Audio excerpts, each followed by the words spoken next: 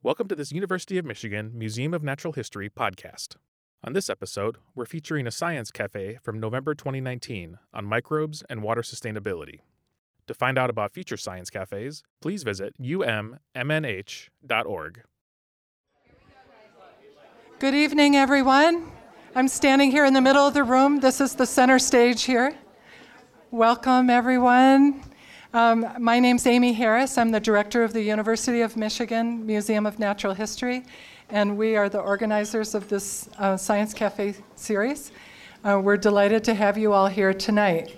We've resumed the Science Cafe series after a hiatus. We started up again last month because we have a new museum, and it is all open. So as of November 10th, all of the new exhibits and experiences are open, and so I hope that you'll all visit the museum at your convenience. We're open 7 days a week, so there's no excuse. Thursdays, we're open late. So every other day, we're open 9 to 5, and on Thursdays, we're open till 8 p.m. We're also open the Friday after Thanksgiving and the whole weekend. So if you've got family in town, come on down. We have a special event coming up on, is it Sunday, the 8th? Sunday, December 8th, when we have a scientist spotlight. So all of you like science, all of you like scientists, I hope. And on that day, you'll be able to meet scientists who are fellows in our Science Communication Fellows program. So they are learning to communicate their science to the public. And we have one group from 10 a.m. to 1 p.m. and another group from 1 p.m. to 4 p.m. So you can meet a lot of scientists and find out about a lot of current research, and it's really fun. I jokingly call it speed dating with scientists. Although you don't ask them for a date, but you get the idea. You can have really fun conversations with them. The last thing I wanted, two more things. One is that you can still become a charter member of the new museum until December 31st. After that, you will just become a regular member. So if you want to be a charter member, this is your chance. We have brochures. Nora is right there. You can talk to Nora. She's very friendly. And so that would be something really fun for you to do, to be part of the new museum. Finally, I'd like to thank Connor O'Neill's for making this space available to us. And now I'm going to hand over my mic to Melissa. And Matt, I'm going to use the yellow mic. Hello? There we are. So my name's Kira Berman, and I direct the education department at the Museum of Natural History, and I'm very pleased to be the one who puts together the science cafes. It's one of the best part of my jobs. And this evening, we have a lot of special guests. Have you ever seen this many people up here? Right? Okay, so this is going to be really fun. And for those of you who may be a little unfamiliar with our format, we're going to have some short presentations, some longer, some shorter, at the beginning for the first third or so of our program. And then we're going to break in the middle. There's some discussion questions on your tables that relate to the presentations you're about to hear. And then the last third or so of our program will be a moderated group discussion. So we'll do that for the last half hour or so. We will be using microphones this evening because we are recording, right, Matt? And for later podcast. Please use the mic during group discussions. And during the first presentation, hold your questions. The first presentations, hold your questions. There will be lots of time for questions at the end. Okay? Please silence your phones. And Nora, could you hold up that donation box? How are we doing? I know, right? So your donations make these programs possible, so please consider contributing to our donation box. With that, I am super excited about this evening's program. And let me tell you why. I want to introduce our main speaker, Melissa Duhaime. She's an assistant professor in the Department of Ecology and Evolutionary Biology, and she's standing right next to me. She's a microbiologist and ecologist with very diverse interests in water-dwelling microbes. Her research and her activism bring attention to climate change, algal blooms, coral reefs, microplastics, and many other urgent issues. In short, she's amazing, as you will soon find out. She has a BA from Cornell and a PhD from the Max Planck Institute for Marine Biology in Germany, and we are exceedingly lucky to have her with us today. Please welcome Melissa Duhame.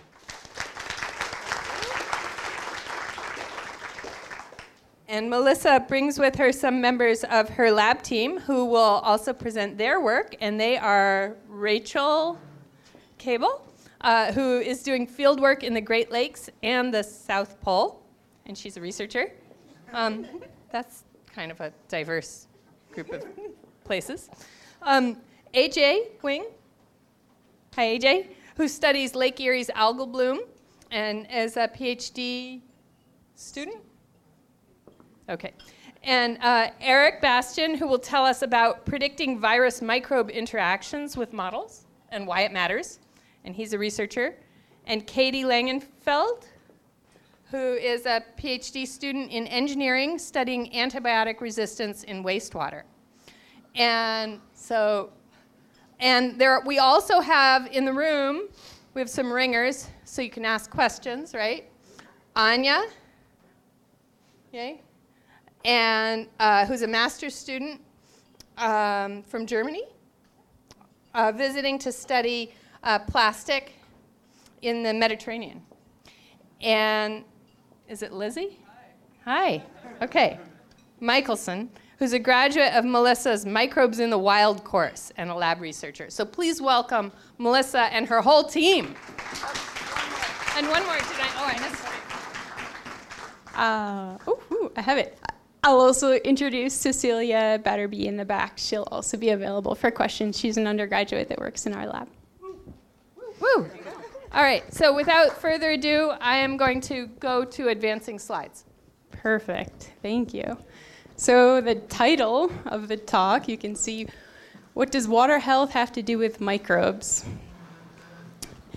And my hope by the end of this talk is you'll look at a drop of water, the Great Lakes, Huron River, and think about it in a totally different way. So what I'll do now is introduce a bit about microbes and give a small vignette about what I find to be one of the most important roles that they play on the planet.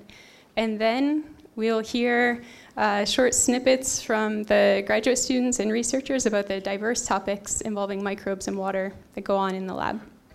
But before we get started, I'm going to turn it back over to you and your table and take about 30 seconds to discuss among yourselves, coming up with the name of one or two microbes that you know. Go. All right, what do we got? I heard George. That was the first one we heard. I don't know what direction that came from. Staphylococcus. You can read very well. E. coli, I heard. Some others? Giardia. Clostridium difficile. Is that 5? Amoeba. And something I've never heard of. Anabina microcystis. Those we know very well. All right, so far we're 100% naming pathogens. So things that are dangerous for human or other elements of environmental health. And teaser, I'll say that represents like 0.00000 and a million more zeros per 1% of the microbes that probably exist on the planet. And it's too bad they get a bad rap because we're not taking care of our microbes in our bodies and in our environment well enough. And that's another message that I hope you take home tonight. But in contrast with that lesson, what I'm about to show are a series of pathogens because they're beautiful. So we just came from Staphylococcus in your nose, Streptococcus in one's throat, so that would be like the strep throat.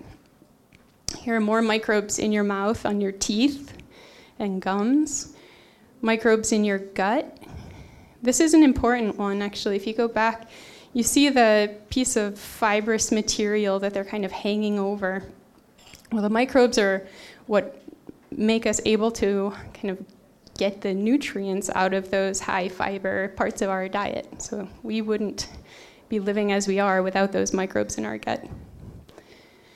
Here are more microbes in stomach lining. In particular, I think this is Helicobacter pylori, which is the causative agent of stomach ulcers.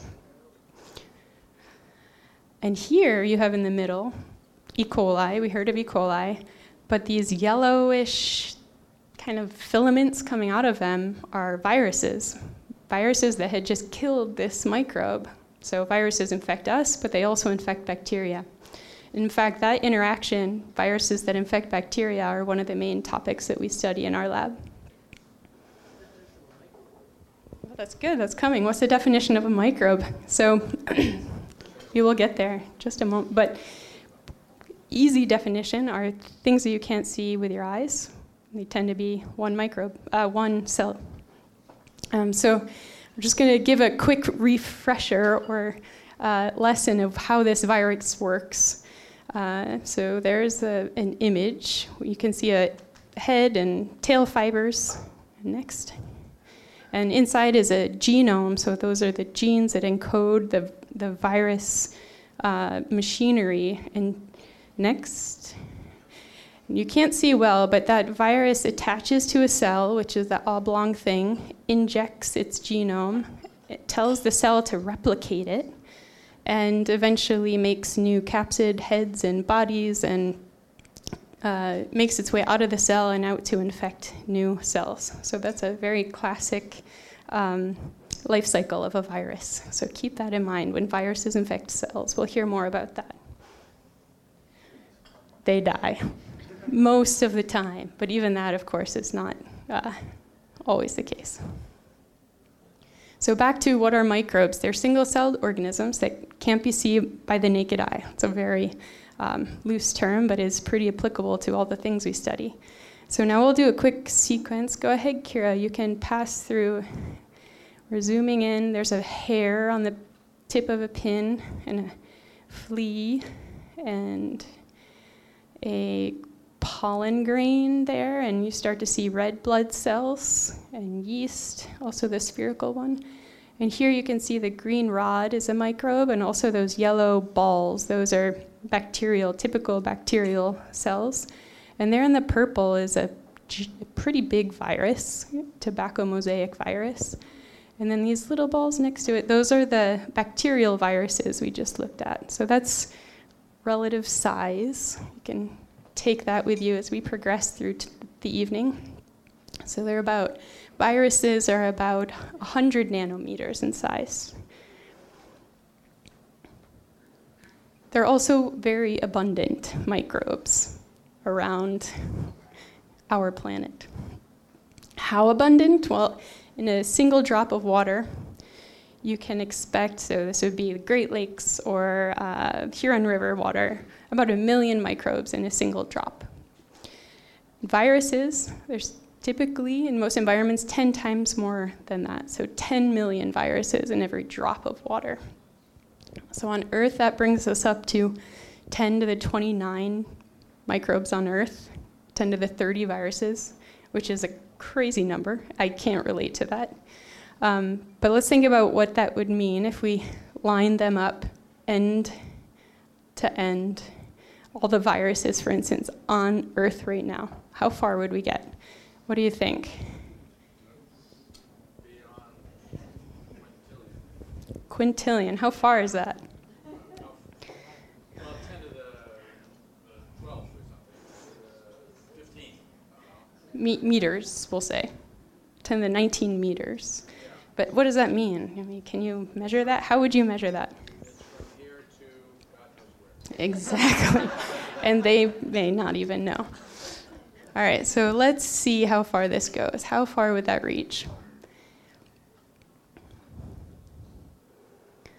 So our Earth is about 79,000 miles, and it's far greater than the diameter of our Earth. So let's keep moving.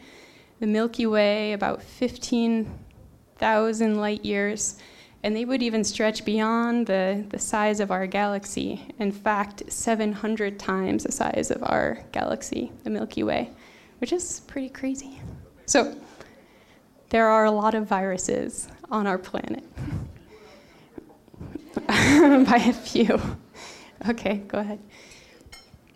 So what does this mean, and what are they all doing? Well, clearly they're ruling the world by sheer number and our bodies. One more. So if you think of all the green things on Earth, on land, they're photosynthesizing. You've heard this term that's pulling CO2 out of the atmosphere and giving us back oxygen. But the C part of that CO2 is the carbon that goes into the leaves and the rest of the plant and tree material. And so we know plants do photosynthesis, but actually, so there's the reaction up top, and the plants and trees and all that greenery on Earth only do half of the photosynthesis, and the other half is done by microbes, single-celled organisms that live in the oceans. So they're really important for that planetary process, which we depend on. And they're also, we've learned now that we've begun studying microbes in and on our body, that we have the same number of microbial cells in our bodies as we do human cells. So again, by sheer number, they're ruling our bodies, or at least on par with our bodies. And they drive a number of really important cycles, chemical reactions that are important for our lives and lives of animals on the planet. So here's our globe, and now you see the kind of green that is growing and receding in the ocean. This is the seasonal cycles that you can see that those single-celled organisms that do photosynthesis, they're green. They have chlorophyll and other pigments, just like trees and leaves. And so when the kind of summer season is in their part of the earth, then they will bloom and do their photosynthesis. And you can see that from space. We can measure the chlorophyll in their cells. And what will now come is a kind of quick over. You can go back one just so it's not too overwhelming. So this is, again, the process we talked about. So CO2, carbon dioxide up in the atmosphere and in the water are, so the CO2 dissolves into the water, and then the next slide, the whole reaction up top there, that is that process of photosynthesis. And what you have all the way on the right are the cells that take that C from CO2 and put it into their bodies. And that's another process that through which carbon dioxide is sequestered. So we talk about like CO2 sequestration as a way to pull the excess carbon dioxide out of the atmosphere. Well, this is the natural process of CO2 kind of sequestration, carbon sequestration. And then the cool thing is, why the oceans are so important when we talk about climate change, is the next slide highlights, one more would be great, this process that we call the biological carbon pump. And the carbon pump part is the cool part. So all of those cells eventually die or get eaten by things that die or poop and give off fecal matter. And that's all that carbon that originally started from up in the atmosphere. So where is all this carbon going? If you were to take a flashlight and shine it somewhere deep in the ocean, this is what it would look like. It's constantly raining down these white particles that we call marine snow, which is mostly comprised of dead bodies and poop and other cells that just sink because they're heavy. So that process of carbon raining down on the seafloor is super important for pulling the CO2 out of the atmosphere. But the problem is, so those microbes are sequestering carbon, but at a much more slowly than the rate at which we then drill it out of the ocean and burn it and send it back to the atmosphere. And so that's one of the imbalances that we're dealing with right now, and why studying those ocean microbes and how quickly they do that and how they do that and how all those microbe interactions kind of constrain how fast they can do that is why it's so fun to study what we do in the lab. So now I'm going to take another step back and give just an overview, which will segue into the vignettes that the lab folks will share with you. So these are the inextricable, sounds funny on the mic, connections between our water, our microbes, and humans. And so as humans, we do have a tendency to send things into the water. Nutrients, pollution, we influence the movement of organisms, and we have invasive species kind of moving where they aren't supposed to be, global warming. And then the interaction between microbes and these aquatic environments come in the form of algal blooms, so algal blooms that rise up due to those nutrients we bring in, wildlife pathogens and human pathogens that could come either because of invasives or because of other types of runoff or pollution. But the microbes also are able to do good things. So we have learned how to kind of engineer them, but also to use their naturally occurring capabilities, so to bioremediate, get rid of chemicals and other contaminants that are in water and sediment. So they're amazing little engines of reactions. And we can then control in some ways the kind of modulate the impact that the lakes and oceans could have on humans, because they certainly do. But in the end, those microbes are what will help our water to be resilient in the face of change. So they are among the, we worked this out. So the fastest evolving organism on the planet is undoubtedly a microbe. So because they live, their lifespans are so short, they multiply so quickly, and there are so many of them that the populations of microbes they're incredible. They can, in hours, evolve different capabilities if given the right conditions. And so, and all of this is happening all of the time, 1 million cells in every drop of water. So when you give them some sort of perturbation or change, they're immediately trying to figure out how to deal with that change.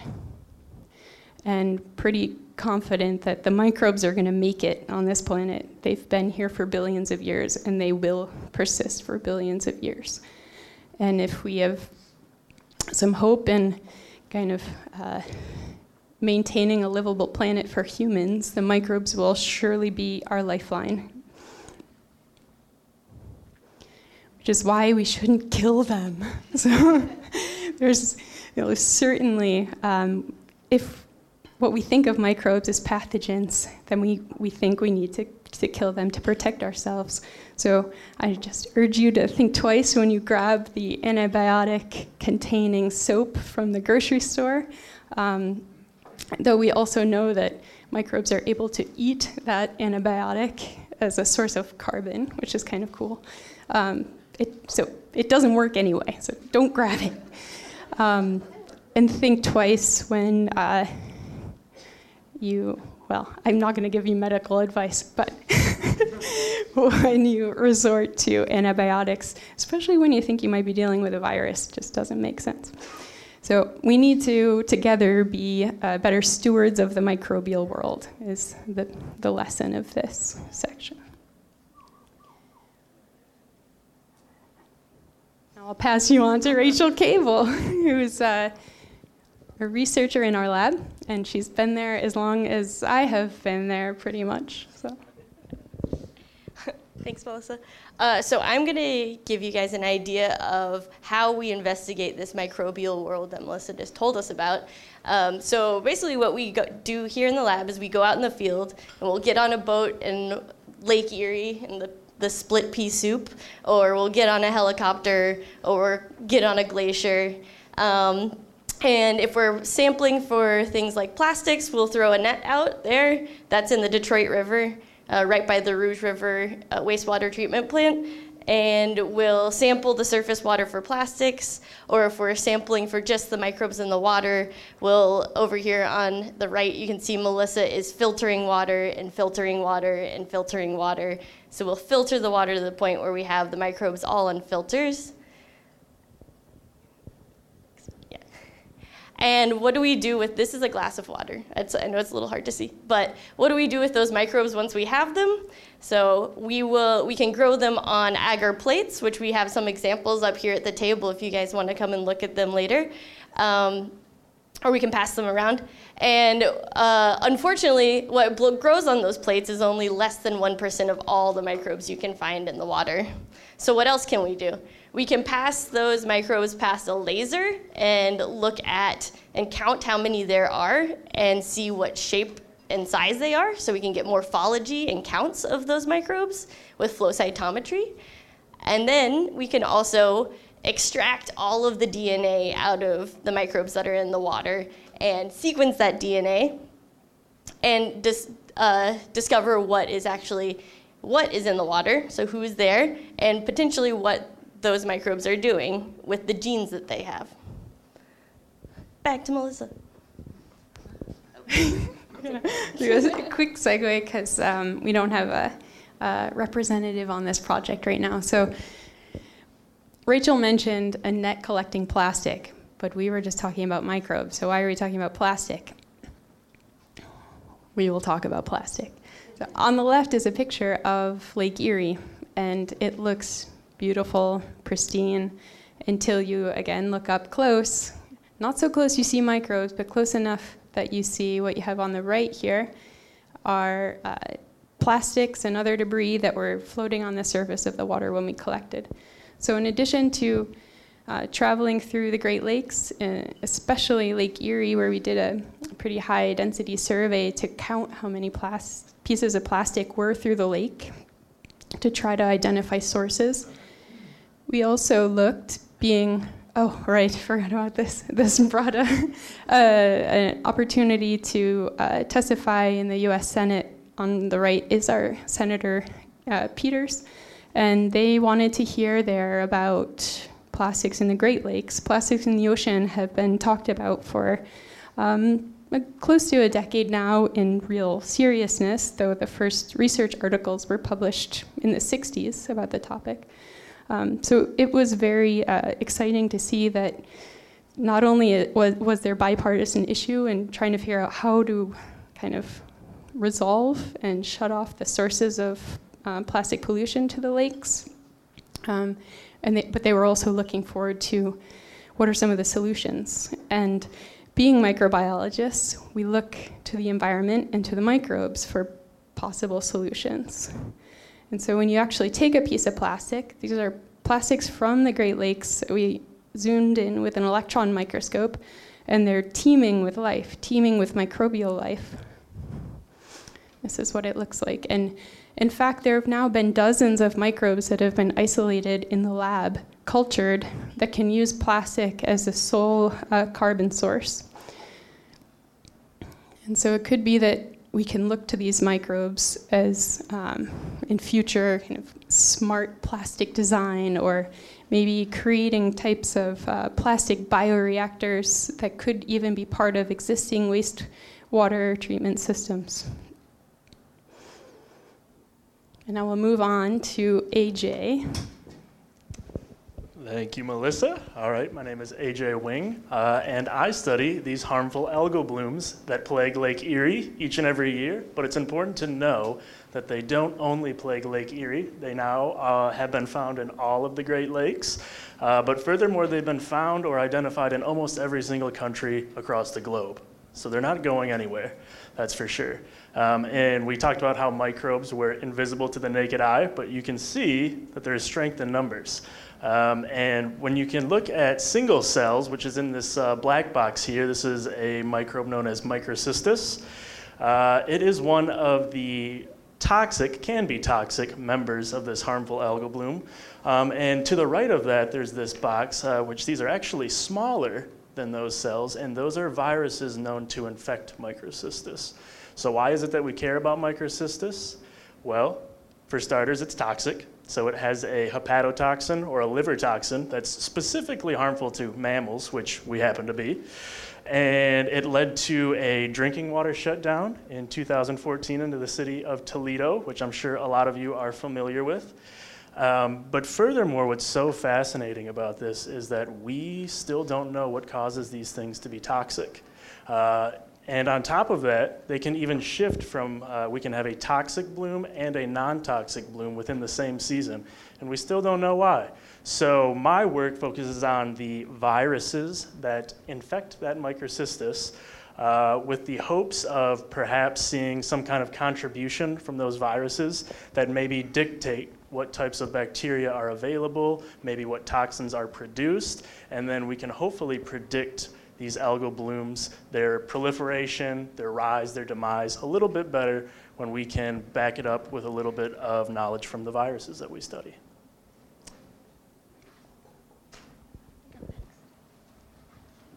Okay, so I'm the engineer in the group, and I deal with wastewater. As Melissa alluded to, bacteria are able to evolve so rapidly. And so, of course, with all the antibiotics that we've been using, they've developed their own means to get around them with resistance, and it's been causing quite a public health threat. So my research is looking at the impact of viruses on the spread of antibiotic resistance. So if we go to the next. So viruses have the ability to transfer genes from one bacteria to another. So as you can see here in the image, you see I have a little phage infecting a bacteria, and then it's producing more viruses, and then it's not always perfect with how those viruses replicate, so sometimes they will pick up some of their host, they'll pick up some of that host DNA that they had, and then when they go to their next host, yes, we have visual here in addition to the PowerPoint. It'll inject that DNA from the other bacteria into the new one, and that bacteria can then acquire that DNA. Yes. So resistance can spread this way, but we don't really know how frequently, how much, what viruses are important in this process. So I am using sequencing that Rachel mentioned earlier, where I'm looking at the DNA that I collect from the viruses. And I do this by, if you go to the next one, I collect wastewater from our local wastewater treatment plant, and then I concentrate and purify the viruses, and then I sequence them, and I look at all of that DNA that I get back from that, and if you go to the next one, and the next one, then I can look at the viruses and genes that are in my sample, and I can see at what concentration they are, who they are, what resistance genes are associated with which viruses, and so hopefully be able to look at what viruses are doing to spread antibiotic resistance. Yes, and then since I'm an engineer, looking at how that impacts our treatment processes and how that impacts how we treat wastewater so we don't spread it into the environment. All right, I'm Eric. So what you see on the left side of the PowerPoint is how we traditionally found new viruses. So essentially you take a plate of bacteria and you mix it with a virus. And so each of the circles are called in plaques, and it's an indication that this specific virus can infect a strain of bacteria. If you can move on to the next slide. Now, when we go sample water in an environment, we want to capture the entire community. And so what we get at the end of the day is DNA sequences, or like genomes. The issue with this process is that we lose a very critical information about any viruses, which is which viruses infect which bacteria. This is what I'm trying to represent on the right. And so now the question is, can I just use genome sequences and be able to resolve these interactions just using the sequences? And so what I do is I use the sequences and I look at trying to find features. Maybe they're very similar in composition. Maybe I can find stretch of DNA that's shared between a viral sequence and a bacterial sequence. And then I look at it and try to say, okay, can I figure out these interactions? Now, I'm not smart enough to be able to do it. It's too much information to take at once, but my laptop is. And so what I do is I create a machine learning model that is able to look at all the data and figure out which one can affect which. And so hopefully with that data, we can finally start to understand the impacts the viruses can have on the bacteria, and therefore we can have an idea what's going on in that specific environment. Right? I think that's pretty much it. There was one more slide. Yeah, that's all right. Oh, right, it's not connected to the internet. I think the next slide was just like a summary of my life. Not that that's important, just so it was a little less of an abrupt transition. Okay. Well, thank you very much for the wonderful presentation.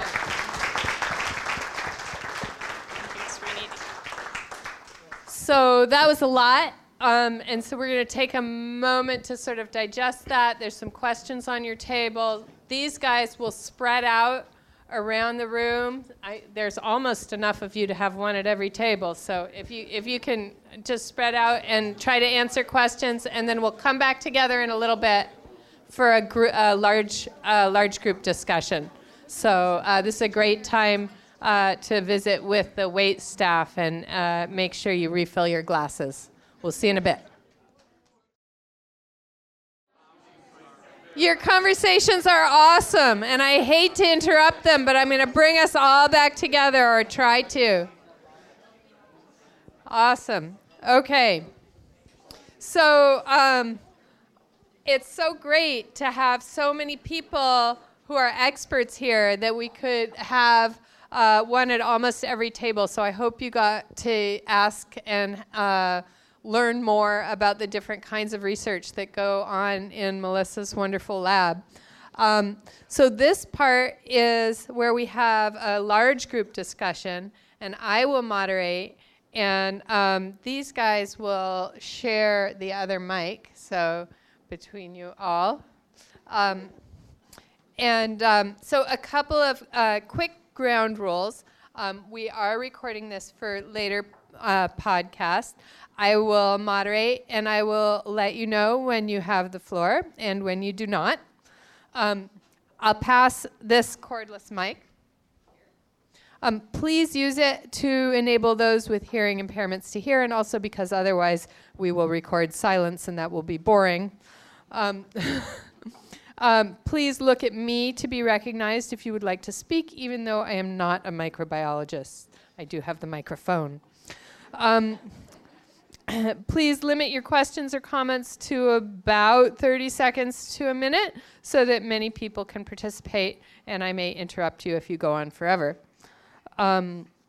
Likewise, I'll give preference to those who haven't spoken yet, just so that we hear lots of different voices, and I hope it can be a little bit more like a group discussion or group conversation rather than just a question and answer, although you're welcome to ask questions of the speakers. But I'm also interested in your experiences with things that relate to this issue. So with this in mind, please feel free, and this goes for all of you as well, to address comments as well as questions to the whole group and ask other participants about their own experiences. One last thing. We'd like to foster open discussion and honest debate, even when we address topics about which we might disagree, so please be nice to each other, or else. If you forget to turn off your cell phone and it rings during this portion of the program, I encourage you to check your local water supply. Actually, I encourage you to check your local water supply regardless, but either way, please silence your phone. Okay, everybody got it? Would anybody like to start us off?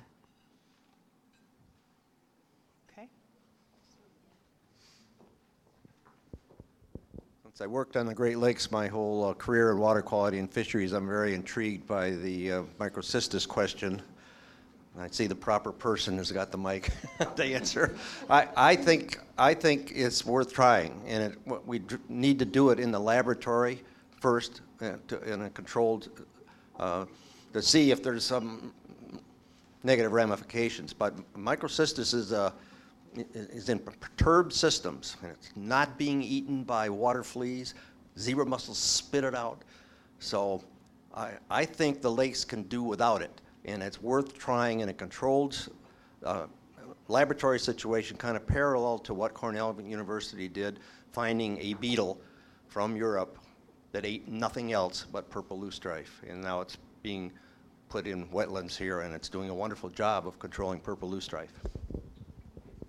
Okay, interesting. Any other opinions before I give my take?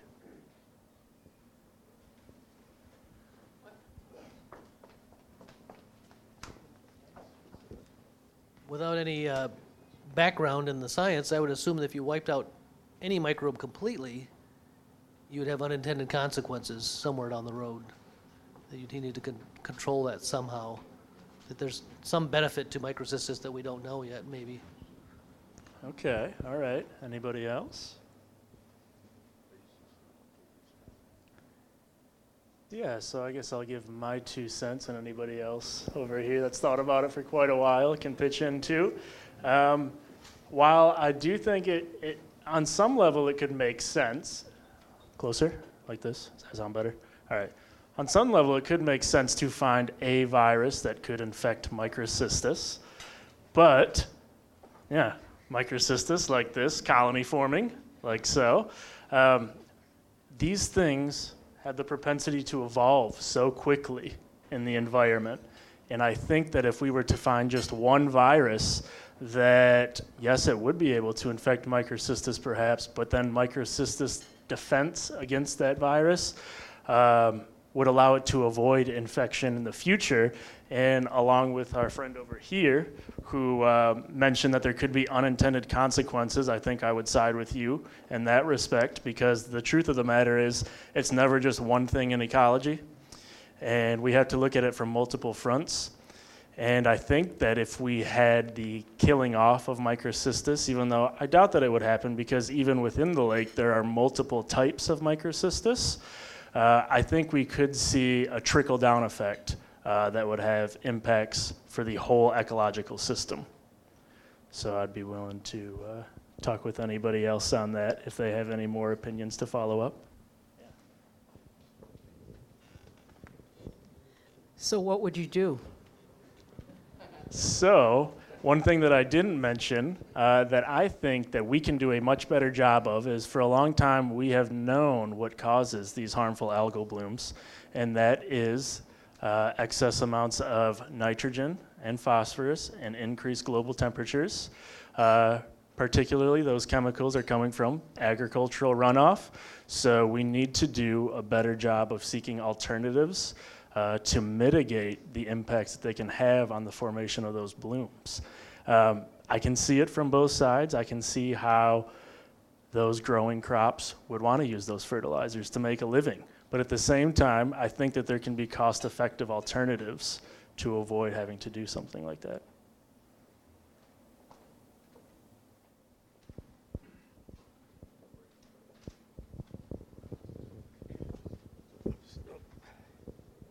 Did someone say they're going to the Antarctic to do some study?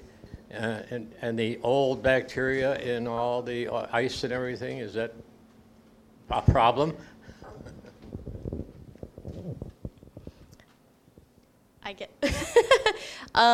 So we did sample around Antarctica, completely a circumpolar navigation of the water and the viruses in that water, to see if they participate in that carbon pump that Melissa talked about, whether or not they can basically kill off all of those algae that are growing at the surface before they sink, and that way that the carbon doesn't actually get deposited at the bottom of the ocean. It could be re-released at the surface and reused by other bacteria, other organisms.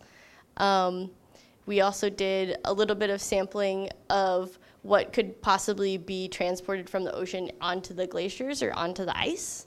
And that was the sampling that you saw me doing up there on the screen.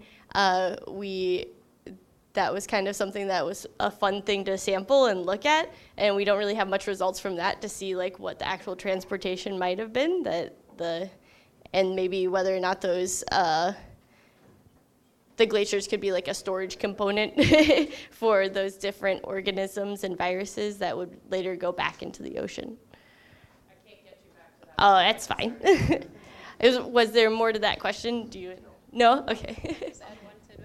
I have to add this fun fact about the Southern Ocean. Why we went there, so we were studying that process of carbon sequestration from the atmosphere, and we know that the Southern Ocean is super important for that process on the planet. It sequesters 40% of the anthropogenic CO2 that we put to the atmosphere. And I just want to put a plug for how important this ecosystem is for us up here also.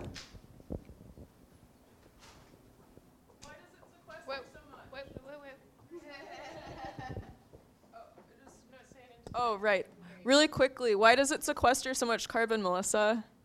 So we think it has to do with the physical properties of that part of the ocean. So on the one hand, it's super productive. There are a lot of nutrients there, and so things grow there really well.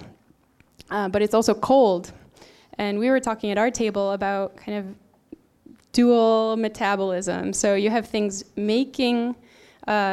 pulling carbon from the atmosphere, putting it into their bodies, pooping and dying. Hopefully that stuff sinks really fast. But if it doesn't sink fast, other things eat it. They eat the carbon and they give off CO2 just like we do. But when it's really cold, they do that a lot more slowly. And so we think that's part of why it's such a hot spot for the carbon sequestration.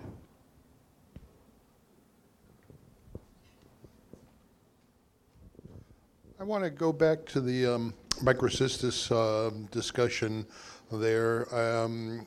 The mere fact that there is all these nutrients flowing into Lake Erie, doesn't that imply that the farms are implicitly using more nutrients than they actually can use? And then a follow-up question, which is sort of similar.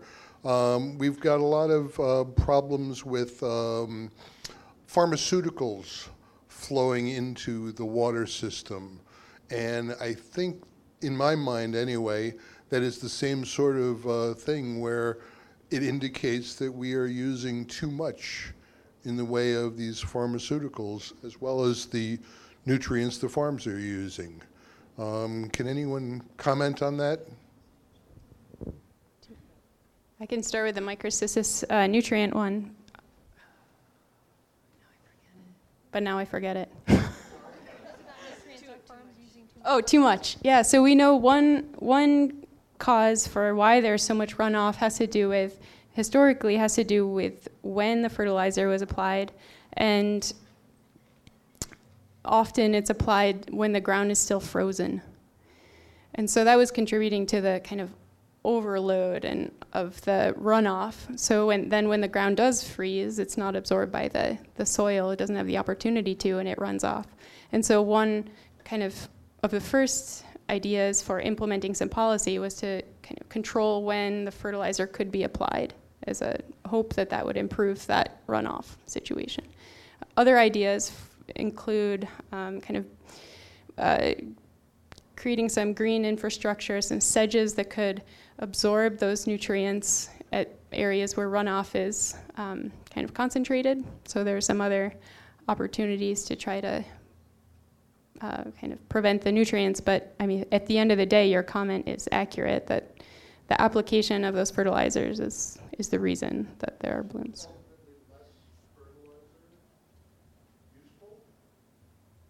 For the lake or the crops? Are fewer nutrients useful? I can't speak to that.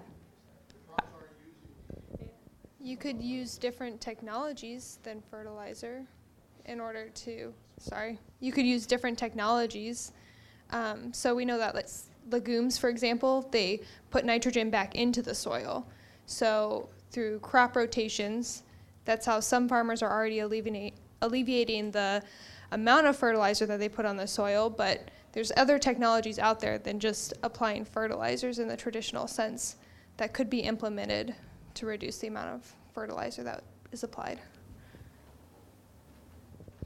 I think the second part was about pharmaceuticals. Right. So this is a big area of interest in environmental engineering. But from my knowledge, the dosage that humans are given for pharmaceuticals is because the human body can't take up all of the pharmaceuticals that you give to it. It's not a 100% efficient process. So in order for us to get the critical amount of whatever medicine it is that we need, they have to give us that dose, which means that there's always going to be some that's excreted in the urine. So that's just our own faults. We're not a perfect process. I was going to say something along those lines. My guess is that's the same case with the nutrient application, the fertilizer application, that it's not an efficient process. And so they're trying to get their crops and soil to take up as much as they can, but just like the pharmaceuticals running through our body, it's inefficient. I'm not a farmer, it turns out, of that scale, but that would be my guess. I'd like to note that Melissa is a farmer. And both points are really relevant. We try to, through our capitalistic society, try to maximize output, both through the amount of chemicals we put through our singular bodies to kill all of the bacteria that are in us, right? Thanks for taking a picture for me, Melissa. Send that to my girlfriend. Appreciate that. We're friends. Yeah, friends only. We're friends only. But I wanted to touch back to nutrient loading. I work for the Watershed Council locally. It is also really important to think about how nutrient loading is based on erosion of the surface of the land. In-stream erosion, farm erosion, construction erosion releases a ton of nutrients into local streams and therefore into the Great Lakes and the oceans. And that carries way, way more nutrients than we apply to land. And that's based on related and very important use of land. Impervious surfaces create erosion. Erosion happens from construction sites, and that releases nutrients, which play into everything we've talked about and heard about tonight. I just pulled this up as a visual. You can see this is April after the thaw. I'll go back one slide because I love this sequence. There's frozen Lake Erie, and there's our thaw, and you see all the sediment to the west there. That's the mouth of the Maumee River. And so this is where the nutrients are loading into the lake. And then as the season progresses, and importantly, the temperature increases with the season, there's the green of the microcystis bloom popping up. This was the bloom the day of the Toledo water shut off. But then a month later, at the end of September, there was a second bloom. And this bloom wasn't toxic. And we don't know the answer as to why that is.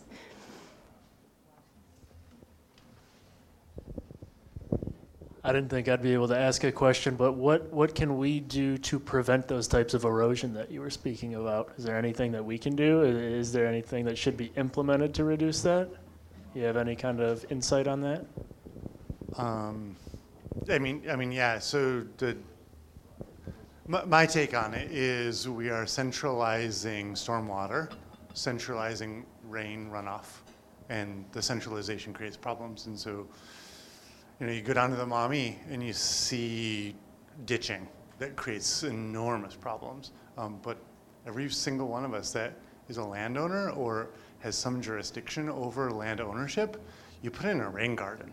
Every single downspout, every corner of every single parking lot needs a rain garden. Thank you, Jason. Any other? Yeah?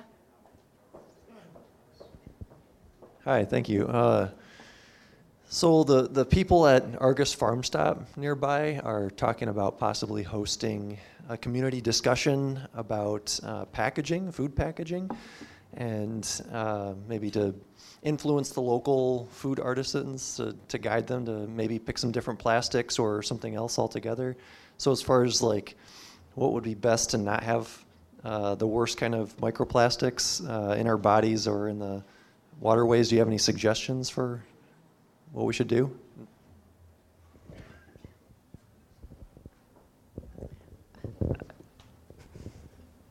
I don't know how to answer this without sounding coy, but don't use them. It's like the most straightforward response. So most of the plastic that we find in the environment is like single-use post-consumer plastic. I'm not an advocate for a plastic-free society. It actually brings a lot of other benefits. At this point, a lot of us have them in our bodies and in the other kind of appliances and equipment we use to stay safe and healthy.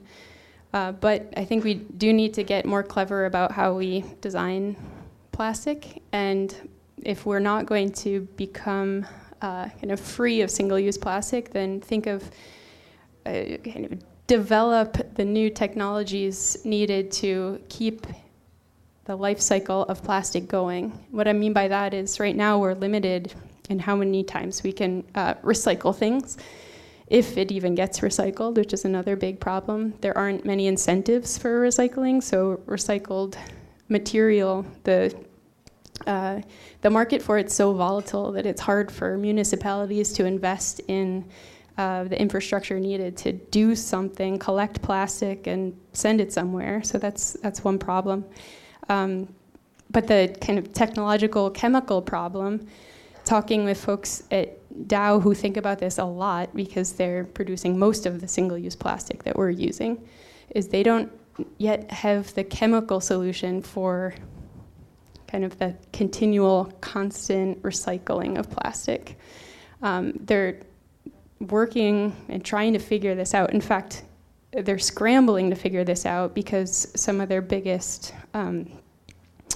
clients, like Coca-Cola and Pepsi-Cola and Johnson & Johnson, have committed to either all their plastic being post-consumer or able to be recycled in like 5 or 6 years, something really, really short period of time. What I think is awesome about that is that's almost entirely kind of driven by public, which, you know, we have some power. It's pretty cool. And so now they're trying to figure it out, and they, you know, come to Michigan and they meet with the chemical engineers, and they're like, what can we do? We need to figure this out. And this is why I put the kind of intriguing idea up about microbes. It's one solution that I find kind of more tangible rather than a microbe that's going to dissolve all the plastic in the ocean. In fact, there's a sci-fi novel I bought for like 75 cents off of Amazon about some like freaky plastic-eating microbe, because imagine if it were released, or like a lot of our infrastructure would be gone. But microbes may have enzymes that, you know, they've been evolving for billions of years, and they may have already the solution for that chemical step that's needed. We call depolymerization.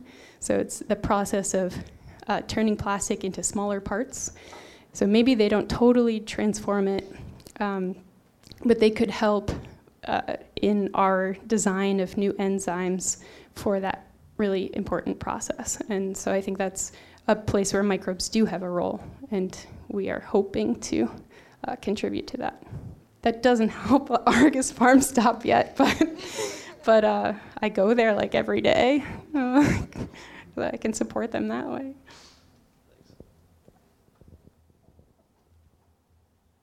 More thoughts or questions? Amy?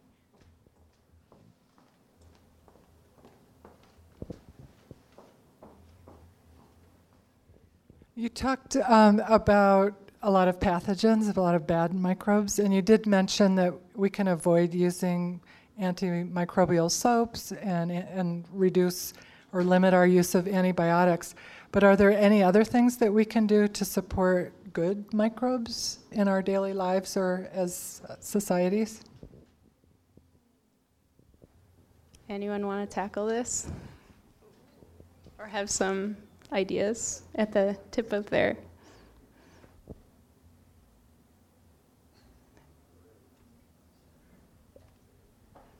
Are you thinking more human health or environmental health or anything? I wasn't thinking of anything particularly, just wanting to emphasize that there are good microbes and that we could be more intentional in trying to support the good ones. Yeah, so definitely good microbes, and microbes do a lot of important tasks for us that we have kind of figured out. They're part of our water infrastructure, right? Wastewater infrastructure, beer, yes, food microbiology, the good ones. And usually the good ones win. I mean, yeah, right? Like kombucha, you can drink it. It's not normally taken over by other things. And so when you talk about the good things, I think probiotics, though I think of the ones that we know work. And the problem with probiotics is that they're often not yet rooted in kind of evidence-based benefits, though some are. So now that we've begun looking at the microbes that, for instance, colonize infant guts, we identified a really important microbe that helps to decrease incidence of autoimmune disorders. And adults can also take it. And it does seem to help with irritable bowel issues. So that is one I would say is an evidence-based probiotic. In environmental health, I'd say that's actually an emerging research area. So right now we're studying the microbes in our body. People are studying microbes in the environment. People are studying microbes in wastewater and drinking water infrastructure. But now we're beginning to think about how all of those units are connected, because at the end of the day, it is just one continuum of water that microbes are moving through. And that's, I think, just a relatively new concept and perspective that we need to jump into to decide if and how we might engineer those processes as they move through. All right. That came right from an NSF proposal. Okay. Any other questions for any of these folks and their projects on antibiotic resistance and climate change and, wow, there's a lot of algae blooms. Yeah. I know we're all technologists here, and so am I. But I have a question about how human beings think they can manage life. And I don't know if you're technologists, and I don't know, you probably have had people that present to you and talk to you about, I mean, can we really do this? Can human beings manage the problems that we've created on the planet? I just don't, I don't think that, I'm not confident that engineering viruses to eat plastic is the solution to our problem, or engineering whatever it is that humans think they can control the environment, control the planet, put stuff in the atmosphere for carbon, for climate change, put materials in the atmosphere that keep the sun from causing greenhouse effects. It doesn't make sense to me that humans believe they can control life. That's my problem. Do you think we believe we can control our own behavior? Yes. Yes. So that's generally also my personal take on most of those issues, that it needs to start with us, plastic, climate change. Electric cars, plastic. Yeah. Anyone else in the crowd want to respond to that, though? I like this question. I guess mine's more of a counterpoint. Can microbes be used to help with our current local pollution problems with dioxane and PFAS? Can we use them for good? I really love that question. I really love that question. That's like my big driving question from this point forward, basically. And I've done quite a bit of research, background research into it, and there's PFAS as molecules, highly fluorinated molecules really have been, no one's found anything that can biodegrade them very much, basically. They're just such a man-made molecule that nothing exists currently. They found there's a couple of microbes that were found in like the soils of New Jersey that have been very historically contaminated that they've cultivated and stuff like that. But again, do we want to engineer these microbes and release them into our environment? Looking at the Huron River as it is something that is very interesting to me to see. Not just the effect of the PFAS, like can it be broken down, but what is the effect on the community that's already there that seems to be functioning well? Is there an effect there? As well as 1,4-dioxane. Aquifers are known to have very ancient lineages of microbes that do a lot of like anaerobic oxidation, and they use minerals and metals that other microbes can't use because they're kind of stuck in this underground, cold, lightless environment. And the effect that 1,4-dioxane might be having on these really ancient microbes, or if they have some genes that give them the capability to actually manipulate this. I mean, clearly it's not happening at a really high rate because we know it's still there and it's spreading, right? Or like, what are the effects of how we're figuring out how to remediate the 1,4-dioxane? How does that affect these communities that are already there? That's something that I definitely wonder a lot about, and I've looked into, and there's not much. People are trying to cultivate bacteria that will do bioremediate, biodegrade both of these. PFAS, I guess, is a large group of molecules in 1,4-dioxane, but not much has come out yet about it. But we look forward to hearing about your research. Yeah. So I've done a lot of PFAS sampling. I work at the Ypsilanti water treatment plant, and it does seem that as far as PFAS goes, finding out which point sources really is what, at least where I work at, that's what they're doing. But that's about it. Thank you. There's a lot of different expertise in the room.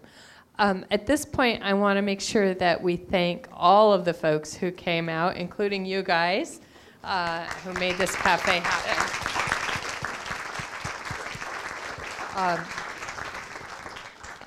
So this has been great. And I don't know, Amy, I think this was a little bit like speed dating too. But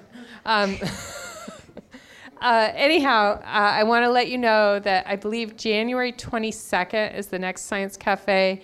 It will be on a topic related to genetics and health, and I'm still working out the details on that one. So we do take December off because we know you all have holiday parties and stuff to attend, but we will be back in January, and we will have a whole slate of Science Cafes planned January, February, March, and April. So we will be happy to welcome you back. On that note, the theme semester for February, March, and April is the Great Lakes at the University of Michigan.